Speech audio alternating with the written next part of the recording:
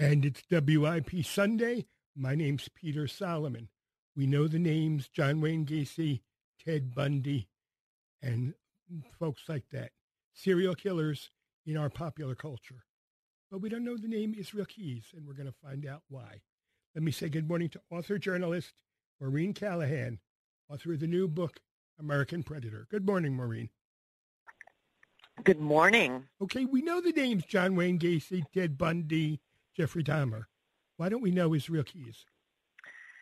The Israel Keys case is largely unknown to this point by design. Not that long after he was captured by the FBI, they went to the American public sort of hat in hand for help.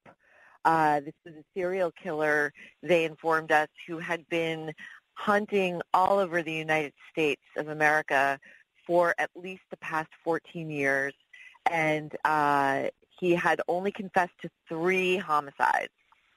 And basically, they sort of clawed the case back from public view, and part of why that was is a crucial aspect of the book. Because this is a truly unprecedented serial killer, the likes of which the FBI had never seen before. That's frightening. Did Israel have a hit list, or it was just random killing? Well, he told the FBI that what he did was random, that he had no victim type, which is extremely unusual. You mentioned Ted Bundy at the top of your show, and if you think about Ted Bundy, he had a very specific victim type, and Bundy was a hero of Keys. Bundy went after young white women who had long, straight hair parted down the middle, very specific. But Keys would take anybody.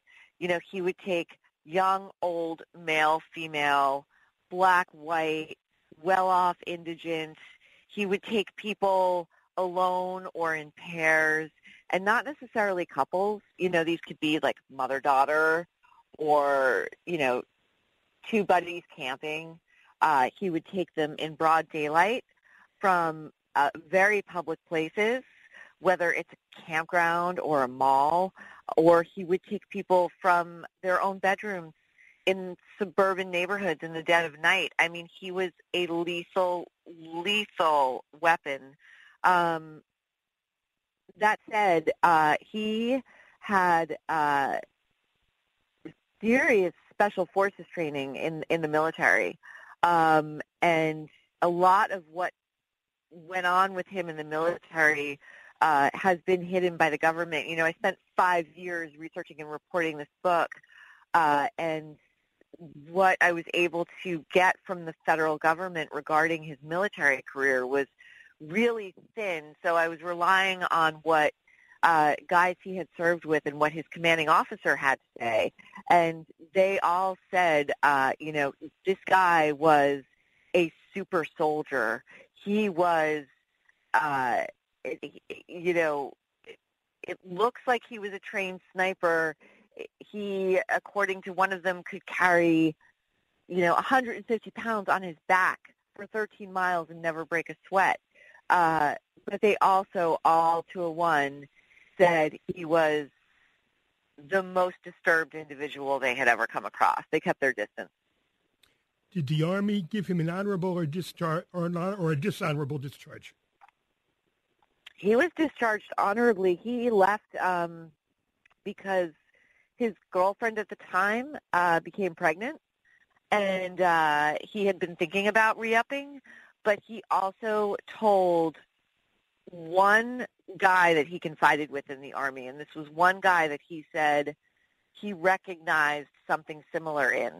He recognized that this guy was also likely a psychopath, that he couldn't wait to get out of the Army because he had a plan to kidnap and kill people on a mass scale. Whoa. The Army, These two guys, do we wonder if there are others? How do you mean exactly? Well, these two guys were successful in the Army. They didn't know what they were likely to do, and they made it out successfully. Got to wonder if there are other people in there like them. Well, psychopathy is a spectrum, and there are very high-functioning psychopaths in society. They are attracted to jobs with a high level of risk and a high level of reward. So you'll see psychopaths in professions that range from, surgeons to CEOs. They definitely, some of them are attracted to the military. It's an acceptable way to have an outlet for that kind of a thing. With Keyes, I think what is really relevant here is what role did the United States military play in building a better monster?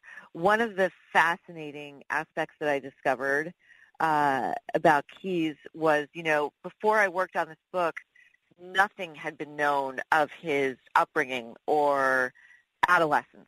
And I really, really wanted to find out because one of the case agents who was tasked with that very part of the case told me, he refused to talk about his family. So, of course, the first thing she wanted to do was find out everything she could about it. And that said, the FBI never made that public, and I thought that was so strange. So, as it turns out, Keyes was raised off the grid in a very small, remote pocket of Washington State. He was one of 10 children. He was raised by parents who were fundamentalist cult shoppers, as he called them. They were off the gridders, and they hated the federal government. They were getting ready for a race war.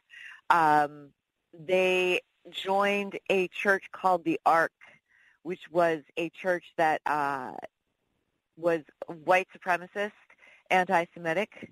When Keyes was about 14, he befriended two brothers there named Shane and Chevy Kehoe. Shane and Chevy Kehoe grew up to become among the FBI's 10 most wanted in the 1990s. And when the brothers were finally captured, one flipped on the other and told the feds that he was a co-conspirator with Timothy McVeigh in the Oklahoma City bombing. Now, when Keyes decides he wants to enlist in the United States Army, he tells the FBI, I didn't exist on paper. He was, as all of his siblings were, a home birth. None of the children ever saw a doctor. They never went to school. So they had no birth certificates, no Social Security numbers, no medical histories, no educational records to speak of, nothing to prove that they were who they said they were. So how does Israel Keyes, at a very young age, walk into a recruitment office in New Jersey and say, I want to join the United States Army, but I have no paperwork whatsoever, and join the United States Army? Do we know what happened to his siblings? His siblings are all over the United States. Now, this is another very interesting aspect of the case. Keyes told the feds, I will talk to you, but leave my siblings alone. Do not talk to them. And they left his siblings alone. All 9 of them. Whoa, again, that's interesting. Why? What was there about the case that freaked out the FBI into silence? Well, as far as I was able to tell, a couple of things. And I spent about a year and a half talking in depth and in great detail to the case agents who worked this most closely, who were in the room with him every time he spoke. I went to Anchorage. I went to Washington State and visited with them. They said several things. One is, to their great surprise, not long after he was captured, and they didn't know they were hunting a serial killer at first. They were looking for someone of interest in the abduction of a teenage barista in Anchorage. She had disappeared from her place of business early one evening in February 2012, and she was never seen again, and the case really went cold very fast. So when they got him, he quickly said, I will talk to you, but I want the death penalty and I want it fast. And he said, I know the federal government did the same thing for Timothy McVeigh, who, to many people who I grew up with, is considered a hero. So if you got it for McVeigh, I want it for me. I want this done in a year, and if you get me the death penalty, I will give you the names and locations of all of my victims. His second demand was keep me out of the national news media. I know this would be a huge story, and if my name comes up, and he said the reason was to protect his little girl. At the time of his arrest, his daughter was 10. And every single agent I talked to said they truly believed, as deviant a psychopath as he was, that he adored his daughter. And he said, I don't want her growing up Googling me and seeing everything I've done. I want her to have a chance at a normal life.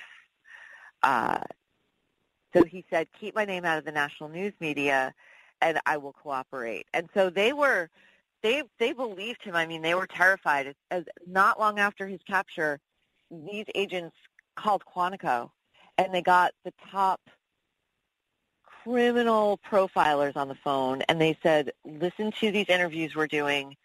Please help us. Tell us how to leverage him to get as much information out of him as we possibly can. And very quickly, the response from Quantico came back, and they said, we don't know what to tell you because we've never seen one like this before.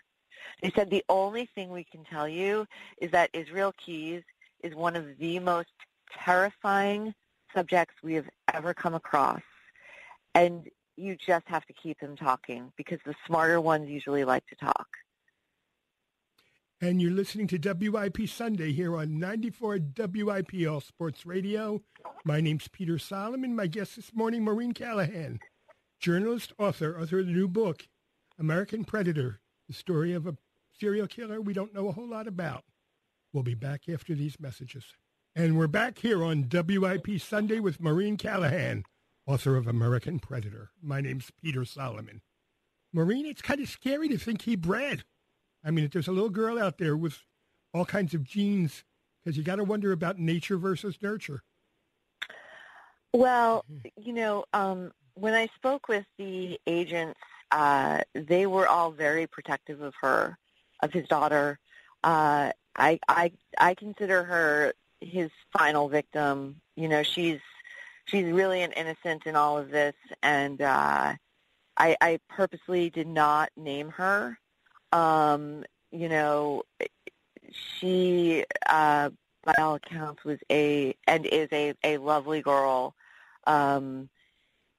He's himself, in terms of nature versus nurture, that's definitely one of the things I explore in the book, because how and why a monster like this gets made is the great existential question that has hung over criminal profiling since its inception. I don't know if you're watching this right now, but I'm sure many of your listeners are. I just started season 2 of Mindhunter on Netflix, which is based on John Douglas's famous book. John Douglas was the sort of godfather of criminal profiling. And Mindhunter is one of the books that actually Keyes told the FBI he learned a lot from. He said he read it for the first time when he was 14 and realized that he wasn't alone, that there were others like him out there. I spoke with Roy Hazelwood before he passed away, and Hazelwood was another legendary profiler at the Bureau. He was in there from the ground floor, and he wrote a landmark book called Dark Dreams. And this was another text that Keyes told the agents he had read and learned from. And in fact, the agents were quite surprised when Keyes said, I've learned from you guys. And so every time he referenced a book or a film, whether it was fiction or nonfiction, they would run out and get it. And a lot of these agents were building small libraries in their own offices to better understand him. And so I spoke to Hazelwood and I said, what do you think? Are they born or are they made? And he said, I was waiting for you to ask me that question. And he went on to relay the story of the earliest manifestation he had ever come across of psychopathy, of extreme psychopathy.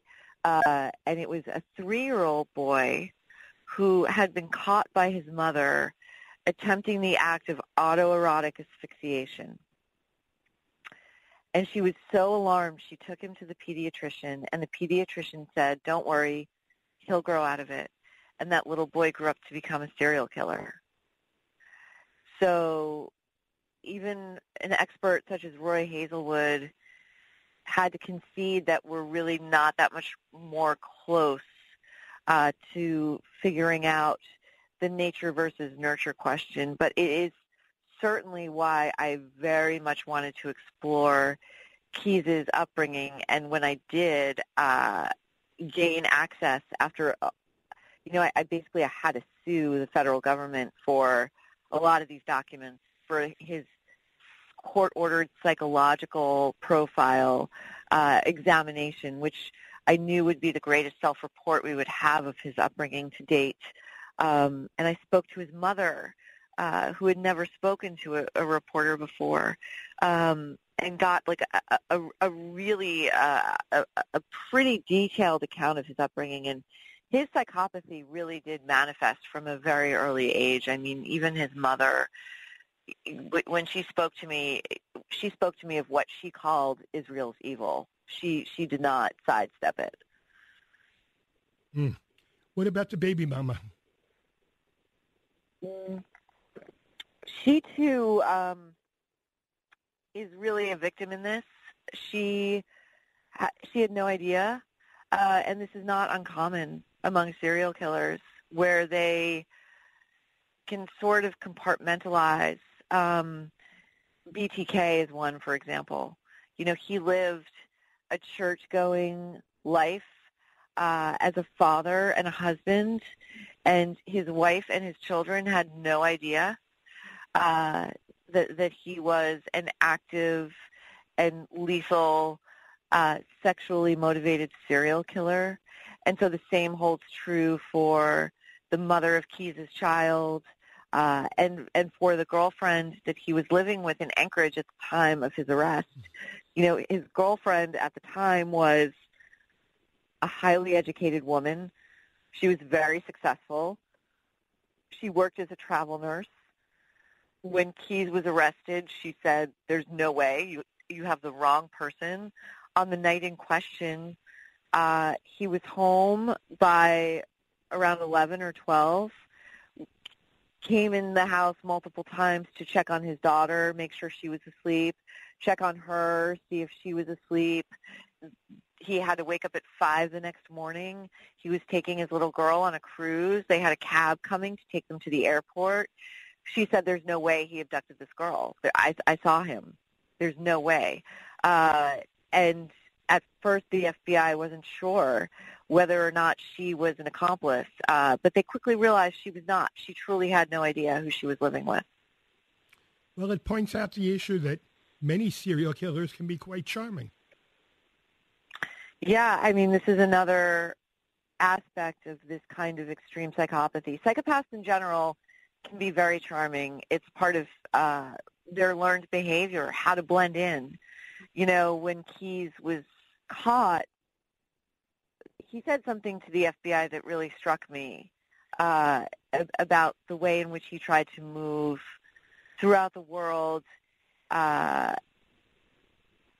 He said, I was trying to seem like a normal person. And that to me was such an interesting statement because itself is is the admission that he knew he wasn't normal. He knew it.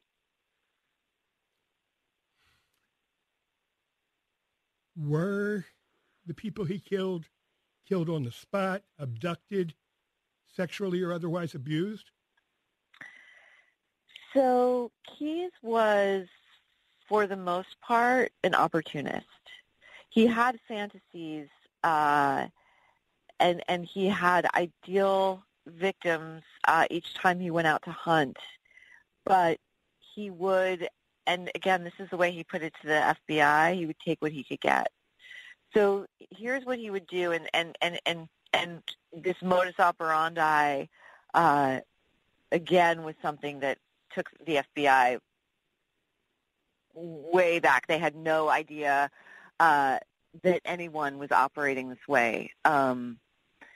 He had buried what he called these kill kits all over the United States of America, and they're still out there. Many of them have yet to be discovered. These were and are 5-gallon Home Depot buckets that Keyes filled with guns and ammunition, ropes, zip ties, cash from bank robberies that he had previously committed. He was also a bank robber and an arsonist. And Drano, which he figured out could accelerate human decomposition. When Keyes felt the urge, he would book a flight, and when he boarded the plane, he would turn off his cell phone and rip the battery out.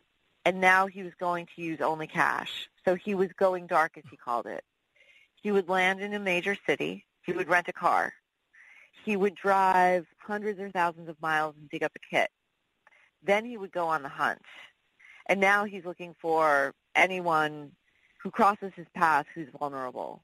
And it could be a man or it could be a woman. It didn't matter. He was going to take them, torture them, rape them, and murder them.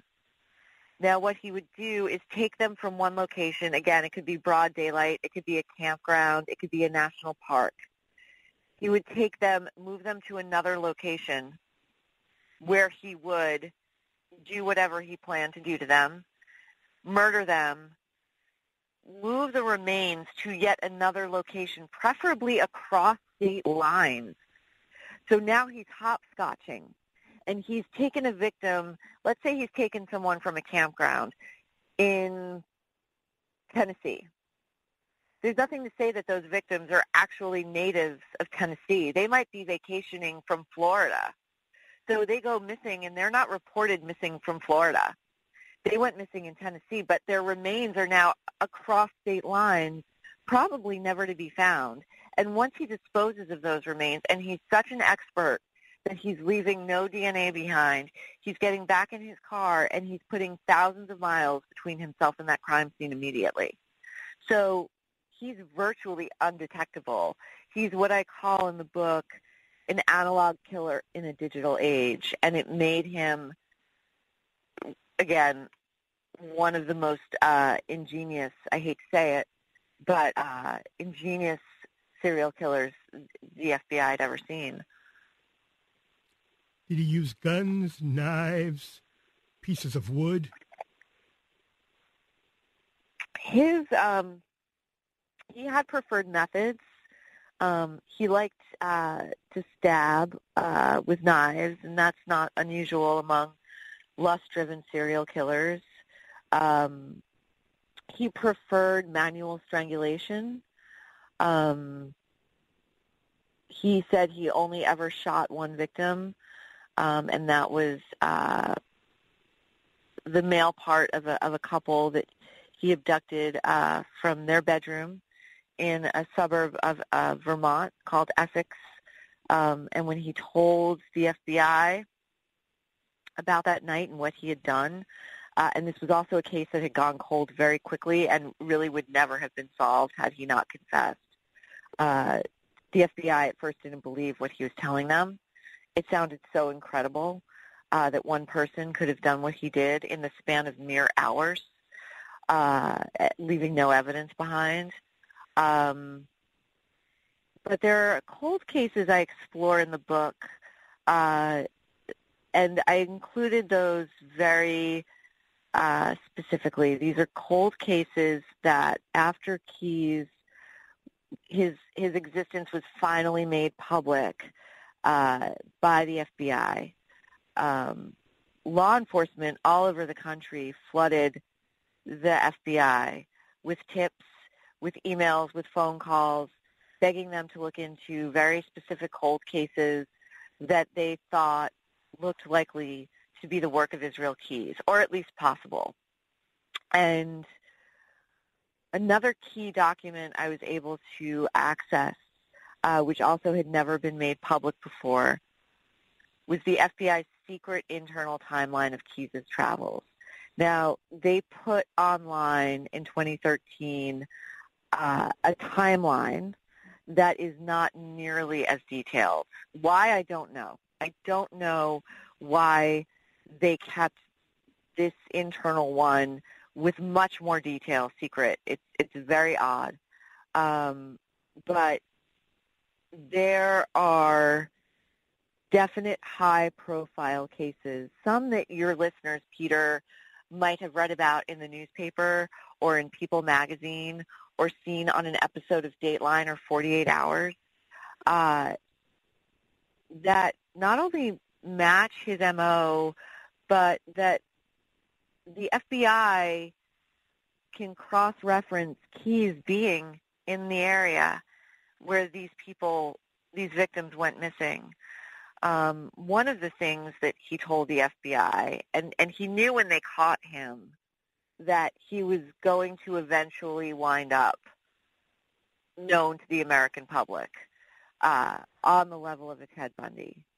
And part of him wanted that. He wanted them to know that in the pantheon of monsters, he was a great.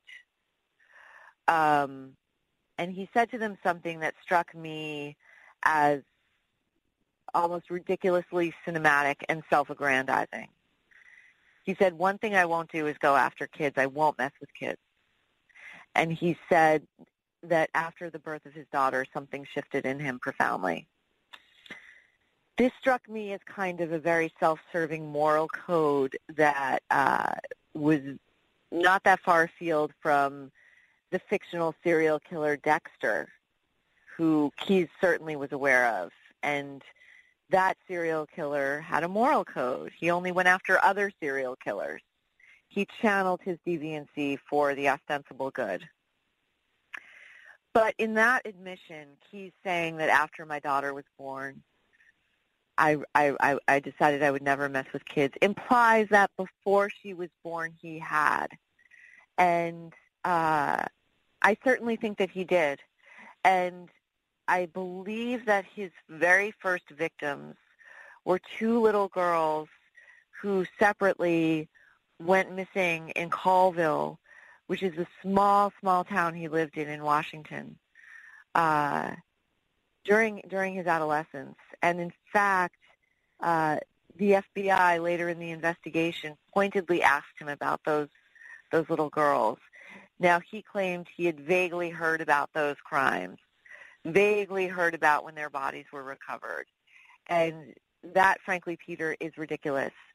Those cases would have mesmerized the budding serial killer that was Israel Keyes. And in fact, the first little girl to go missing was 12-year-old. Her name was Julie Harris. She was Colville's most famous resident. She was a Paralympian. She was a Special Olympian who had won, I believe, the gold medal. She was missing both of her feet. She wore prosthetic feet. What more vulnerable victim for a teenage budding serial killer to go after than a little girl with no feet? Mm-hmm. Absolutely. It's frightening. One more set of commercials there, Maureen Callahan. We'll be back in just a bit. And we're backing into the home stretch with Maureen Callahan, author of the new book, American Predator. My name's Peter Solomon. Maureen, we have a caller this morning. So let's say good morning to James from West Philadelphia. James, your question? Yes, good morning, Peter, and good morning to your author. Well, I don't mean to sound like a creep, but this is one of my favorite subjects to read about. Ms. Callahan, first question. Is your book the first known book on Israel Keys, or have there been others, or is your book the first one that you know of Hi, about James. him? Yeah, so there was a book published several years ago called Devil in the Darkness. And that book was, I would say, probably the first. My book is the first, however, to have been done with the cooperation of the Bureau. Oh, okay. So they gave me what the agents later told me I didn't know at the time, and probably for the better, was unparalleled access to these case agents they were told by the FBI, you can talk to Maureen about whatever you want, and whatever you feel comfortable telling her. So I was the first to have access to them, and I also was the first to get access to the case file, both from the FBI and the Anchorage Police Department, as well as multiple witness statements, other documents. It's really the first comprehensive look at the Israel Keys case from front to back. Okay. A real quick question. Now, I know you touched on it maybe before the commercial break, but how many, have they estimated how many people they think he killed? Do they have a rough estimate? And then, second question, did he ever take a whole family at once? Great questions. So the official line is that he killed 11 people.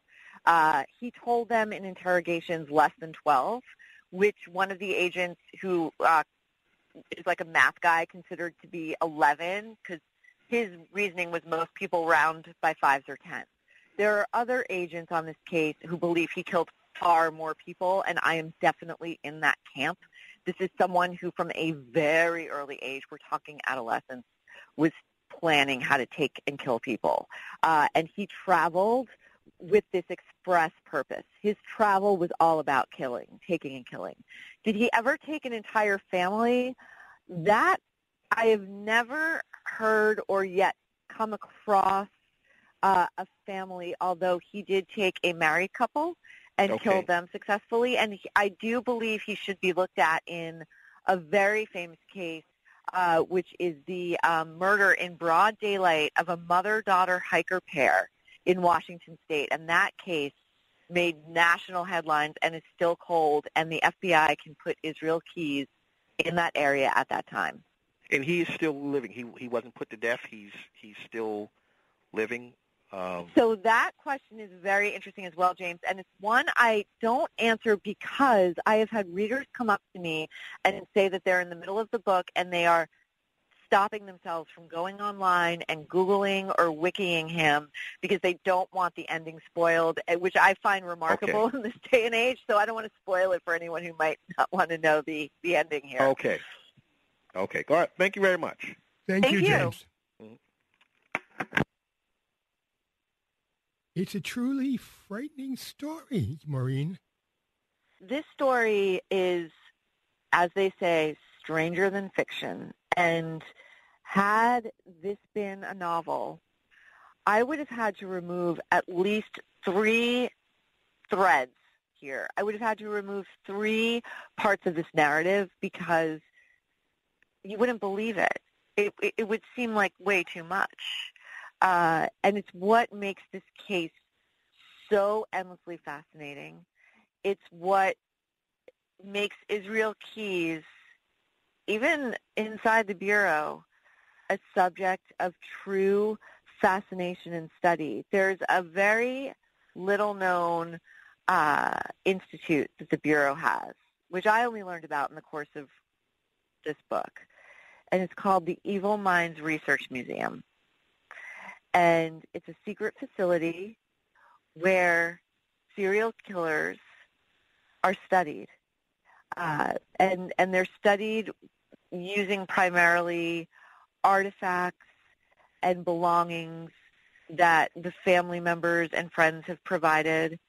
that have been recovered during searches, diaries, photo albums, childhood mementos, anything like that, personal belongings, and these typically include, movies and books on the subject. And Keyes is a subject of study there, probably their most recent. And I truly believe that his case is one that we all should know about. The Bureau certainly thinks there's a lot to learn from him, but not only that, there are multiple cold cases that I think need to be reopened. I think that there are, as happened when the FBI initially went public with Keyes, plenty of people out there who might learn about this case and think, oh my God, I want him looked at for the disappearance of someone I know or someone I loved. And Peter, the last thing I'll say about why his case I think is so relevant and important for us to know about and to know more about is that it became more than just another serial killer case, albeit a fascinating one. At a certain point in this investigation, the FBI reclassified it. And this is secret. Again, it's never been made public, but I obtained the documents to prove it. They reclassified the Israel Keyes case from serial murder to terrorism. And they have never made that public, and they have never said why. My goodness. It strikes me, just as a sidelight, that he never killed mommy or daddy. You know what? I spoke to the then lead case agent. His name is Steve Payne, brilliant guy. And we talked about his father and how little Keyes spoke about his father, which to all the agents was very telling because they thought the father must have been extremely significant if he wasn't talking about him. And in fact, when he went into the service, a lot of the guys he served with, including the commanding officer, told the FBI that the impression they got was that Keyes had been severely abused by his father, and that he got a call from one of his younger sisters at one point and was overheard telling the sister not to run away. She was desperate and she was about to run away. And he basically said, you're unprepared for the real world. So stay put, and if it gets that bad, I will come and get you. And so Special Agent Payne told me that the father had died under mysterious circumstances.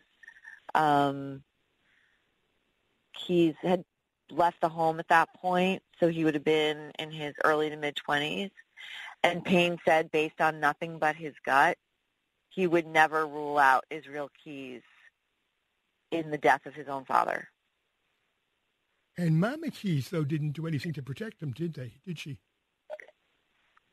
That's the thing. As far as I can tell, she didn't know or didn't want to see what may have been going on with the father. Regardless, those children were all raised in what I would call abusive circumstances. If any of your listeners have read the excellent memoir by Tara Westover called Educated, her upbringing was very, very similar to the one that Keyes had. You know, he and his siblings were raised, in the woods. For the first 7 years that they moved to Colville, they lived in tents. Their father was building them a house by hand. And Israel had to learn as a child how to hunt and kill game and dress it and feed his family with it. So that in and of itself, it's an abusive childhood for sure. I think that part of the rage that Keyes exhibited, because he targeted mothers and children, for sure. And I think that a huge part of that was rage at his own mother for not protecting him.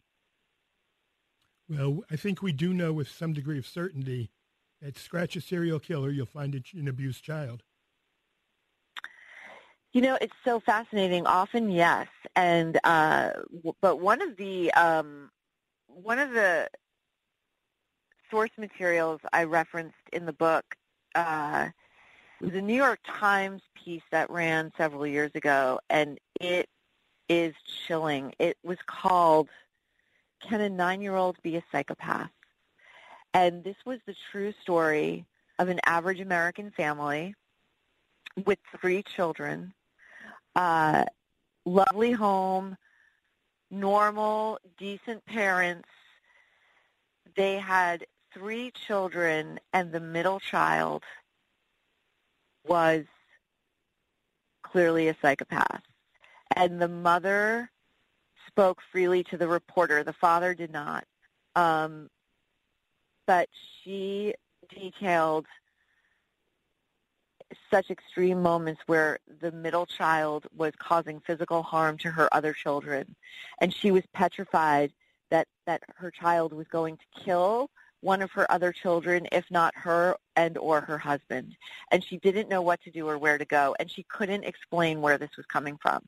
He wasn't abused. He wasn't neglected. There was nothing else wrong. And again, it's so fascinating, Peter, because it goes to this nature versus nurture question, which we still are only beginning to try to understand. That's true. And I'd like to say thank you to Maureen Callahan for telling us one of the scariest stories I've ever heard. It's in the new book, American Predator. Thank you, Maureen Callahan. Thank you, Peter. It's been my pleasure. And my pleasure, too. And it's been another edition of WIP Sunday. Stay tuned for Sports Talk with Sonny Hill. Always provocative discussion. Your opinions, Sonny's reactions. Finally, there's nothing left to say, but please try to stay cool this rather tropical day. Nothing left to say, but be with you again soon.